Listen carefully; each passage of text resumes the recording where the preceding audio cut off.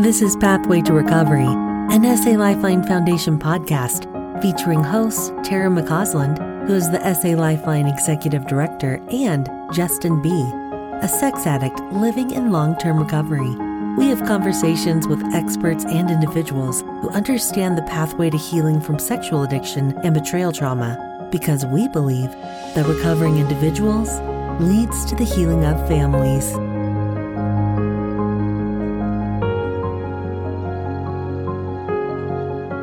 Welcome to the Pathway to Recovery podcast. This is Tara McCausland, and for this Q&A episode, we will be sharing the second portion of the Q&A panel that we held during our 2023 SA Lifeline conference, which was just a couple of weeks ago.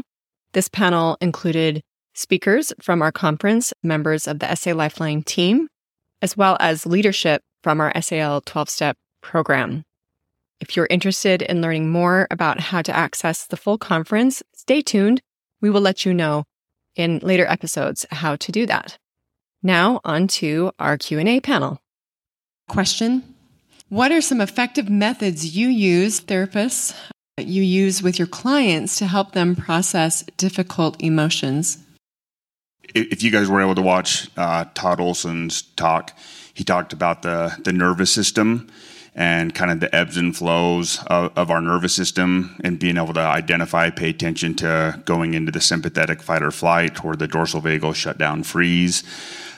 That's been game-changing for me in my life and my marriage and many of my clients, and just being able to notice that something's off, that we have a shift, and then again, what tools, what regulation do I need to do to take care of that. Two tools that I always recommend that my clients need in their recovery is under mindfulness. They have to be aware of what's going on, so it has to be front and center. They have to notice it, because too often we just numb out or hide. So awareness is key. And then the second one is intention. We have to be intentional about how we're going about it. So Todd Olson also talked about the 4 R's. So we have to recognize that we shift in our nervous system. We have to respect that, because again, sometimes we shame ourselves that I'm shut down or taken out or that I'm angry. But again, our emotions are just there to tell us something. So the idea of emotions is they're okay, they're not bad. Let's just notice kind of why they're coming up. And then the third R is regulation. So if we don't do the first 2 R's, my argument is the way we regulate is going to be autopilot, numbed out, probably more addictive type behavior, relapsing for the addict. And then for the betrayed, it's usually more about control. I need to control things more to feel safe or to feel better. So if we can recognize and respect, we can do better, healthy regulation. And those are skills that you learn through therapy. And then the fourth one is restory. Hey, I can do things differently. I don't have to just continue in this loop of a 2-week cycle or a 2-month cycle or whatever it may be, but I can actually shift things and have lasting recovery, lasting sobriety. And so those are the ways that I would start, is just the awareness and intention, being mindful of that.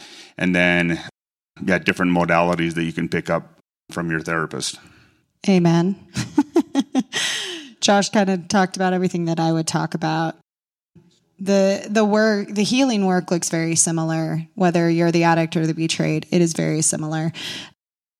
Often our unwanted behaviors, whatever they are, come from not knowing how to process, not knowing how to function in a healthy way. And so starting with that nervous system self-care is one of the strongest foundations that we do in the work. And it's interesting how it's such a building block to dealing with other things, dealing with relapses, dealing with control issues. It's so important to take care of your nervous system. It's the cutting edge of science right now. And this is what we all need to do, but that's not what we're taught in society. In society, it's just like, just stuff it. We're just going to stuff it. Everything's fine. We're not going to talk about it. Nobody look at each other. Nobody. But we know that as we take care of ourselves and as we speak and we share and we receive support, That's where healing happens. I'm a big believer that healing is possible for anyone in any situation. And so just start getting that nervous system going. And the points that Josh made are exactly what I would have said. So I agree with everything that's been said. I oftentimes, though, will sit with clients who will tell me that they're allergic to emotions. Anyone have that issue? And so the reality is that they've learned how to function really well, and they almost wear it as a badge of honor that doesn't interfere with how they do life. And so we'll talk about as a coach, with me as a coach versus a clinician, we talk about things that they can do to begin implementing and essentially removing some level of fear around their emotions. We often avoid them because we can't control them. So we start talking about that. Some tactical things that we do. I have some clients who I've had them install an app on their phone that tracks their emotions through the day. So it forces them to do a self-check-in to actually figure out what they're feeling. It also expands their emotional vocabulary. All of a sudden they're like, I saw this word and it made a lot of sense to me, and it wasn't just mad. It was more than mad. And we're so proud of them. So I would say that. And the thing we say oftentimes is that emotions are like the dashboard of your car. So those lights go off, those particular emotions are surfacing because they're trying to tell you that something else is not okay. And I'm just as guilty as the rest of you of ignoring those lights for a long time, right? And so if we can begin to understand that they actually have purpose and it's a deeper level of purpose, I think it helps us get to a place of appreciating them and embracing them a little quicker.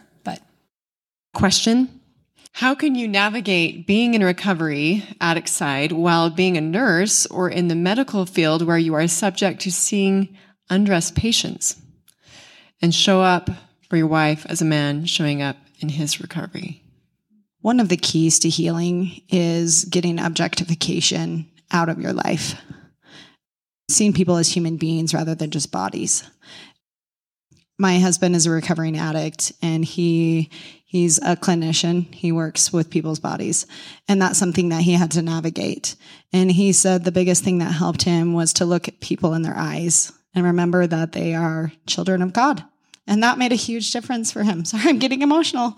This is something that I had to navigate as a spouse, is how can he go to work all day and be exposed to this and have that shift? Can he still do that? And as he worked his recovery, as he lived in recovery, that's what made all the difference. When he looked at people and remembered how precious each person was.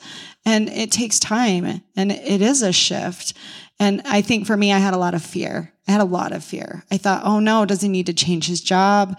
Does he need to do all those other things? And I can't tell you what you guys need to do, but as he worked his recovery hard, he was able to shift emotionally and mentally, spiritually, in all those ways. So he can work with people, not people's bodies. And that made a huge difference for him. So thank you for taking that one. I thought that's a unique question. Yeah. Question: what do I need to do to help my very young children heal from the trauma they've experienced growing up in the unhealthy attempts to heal from the betrayal trauma and addiction? For me, something I've been practicing, but I'm practicing with you, so I haven't arrived, with some very traumatized children over some hard things, is really just sitting with them in pain without judgment. They get to tell me exactly how they feel, why they feel it. And for me to just sit there with them, hold it, relate back, make sure that there's no shame in our conversation and that there's a lot of love has seemed to brought a lot of healing. Some other things I would add to that is you have to tell them a story, because if you don't, they'll make up a story. And kids are narcissists. They're going to make it about them. And so I encourage you to give them a story. I did this myself in my own parents' divorce. I was convinced up until I was probably about 13 years old that they divorced because I was too expensive. I have no idea where that story came from other than I just made it up. It had nothing to do with me being expensive as a kid, but I kept saying that all the time. Well, it's expensive to have kids. And so they couldn't, I don't know. That was my story. But the truth is that kids will make up the story, and typically it's about them. And it's just, that's natural development for them. They should be focused on themselves. But the other thing I did in one particular season that I'll just add this as another tangible thing. I had kids ranging from early middle school down. And as we were navigating some really tough seasons, I offered my kids to contact a safe adult for them. And so I said, if you have anybody that's another safe adult in your life that you want them to know what's going on, I will reach out to them and tell them the story and then let them know that they are allowed to talk to you about anything. And so what I was trying to do was expand their safe community versus them feeling like, well, I can't talk about it with my peers and I don't know what adult I can do, because oftentimes kids will go into the place of trying to protect, right, the family. There's certain personality types that way. And so one daughter chose a small group leader, another daughter chose her English teacher, another child chose their tutor. And I informed all those people that we had a lot of upheaval going on in our story in an effort for them to be able to openly talk about it. Okay, we'll take this last question. And then again, if your questions were not answered, we have a podcast, we have blogs, or a blog post that we can address these in. So we will get these answered. So we will let you know after the fact how we're going to respond to unanswered questions. But question: who do you allow into your recovery, and how do you determine if you as well as they are ready to permit in? Does that question make sense? To be like welcomed into your recovery journey. I'm going to answer this because it's fresh for me. There are two kinds of people I've had in my recovery: those who are directly impacted from it, who need to work on the healing and need to have the story told so that they can work with me on it. And there are people who in my groups need to hear my story and be a part of it so that they can get healing from my story.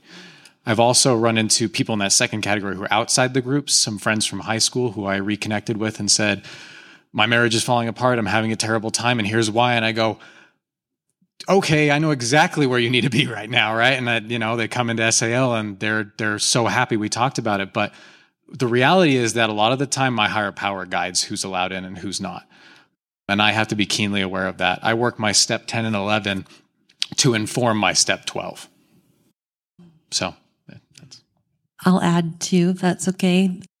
I like to think of this question kind of like a gate, because some people really, we can overshare easily or for what their capacity is, So I like to share a little. And if that was handled well, open the gate a little more, share a little more. And if it wasn't, close the gate a little more. And that doesn't mean that they're out of my life or anything like that. It just means maybe they aren't at a place where they can hold that for me right then. And that's okay, because there are other people who can, and finding them is really critical. So if I were to go back in my very early recovery, I would say this to myself: find your people, Jenny. It is worth it. It is worth it. And they are out there. It's hard to find them. We've been talking about community. It's like, well, how? Well, they are there. I promise they're there, but finding them can be a battle. And that's okay, because you're worth the space and time and effort and resources to find them. That's a really challenging question. I believe that all face. Who should I bring into my circle, and when should I bring them in my circle? And the most immediate and important people in my circle is my wife and my children. And 18 years ago, there was history with my story. And then there were going to be serious consequences when I decided to get honest. There would be consequences in my religious practice. There could potentially be consequences in my job. There were going to be consequences in my marriage. There were going to be consequences that continued in a number of different ways if I wanted to work recovery. People would know that I wasn't at home on Tuesday night because I was in Murray on Tuesday night. So am I going to lie to certain people that I'm in Murray on Tuesday night doing knitting or a chess club? No. So there are certain people that have to know, and so that they don't tell themselves stories about where is Stephen and what's he doing. But that circle, I have to be willing to put myself out there a bit, because knowing that that each person that I tell will have to process this, starting with my wife. How difficult was it for her to process the story?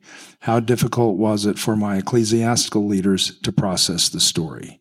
How difficult was it for my children to process the story? How difficult was it for, the list goes on. But I must say that when it's going to be obvious that you're someplace unusual, anything that is less than the truth will just hurt other people. So for me, I had to be very aware of who was paying attention to me, and they had to be aware. Not everyone had to know the depth of the story that my wife knew or that my ecclesiastical leaders knew, but they needed to know enough that they didn't have to second guess, where is Stephen?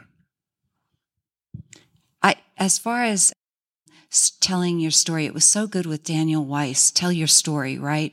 But as the betrayed, I have to be careful, because my story hinges on my addicted spouse's story. So whenever I'm telling a story now, I make sure that I am asking Andrew, is it okay if I share? Because I'm a New Yorker, born and raised New Yorker. My story is on my sleeve. You know everything about me in 5 minutes after meeting me.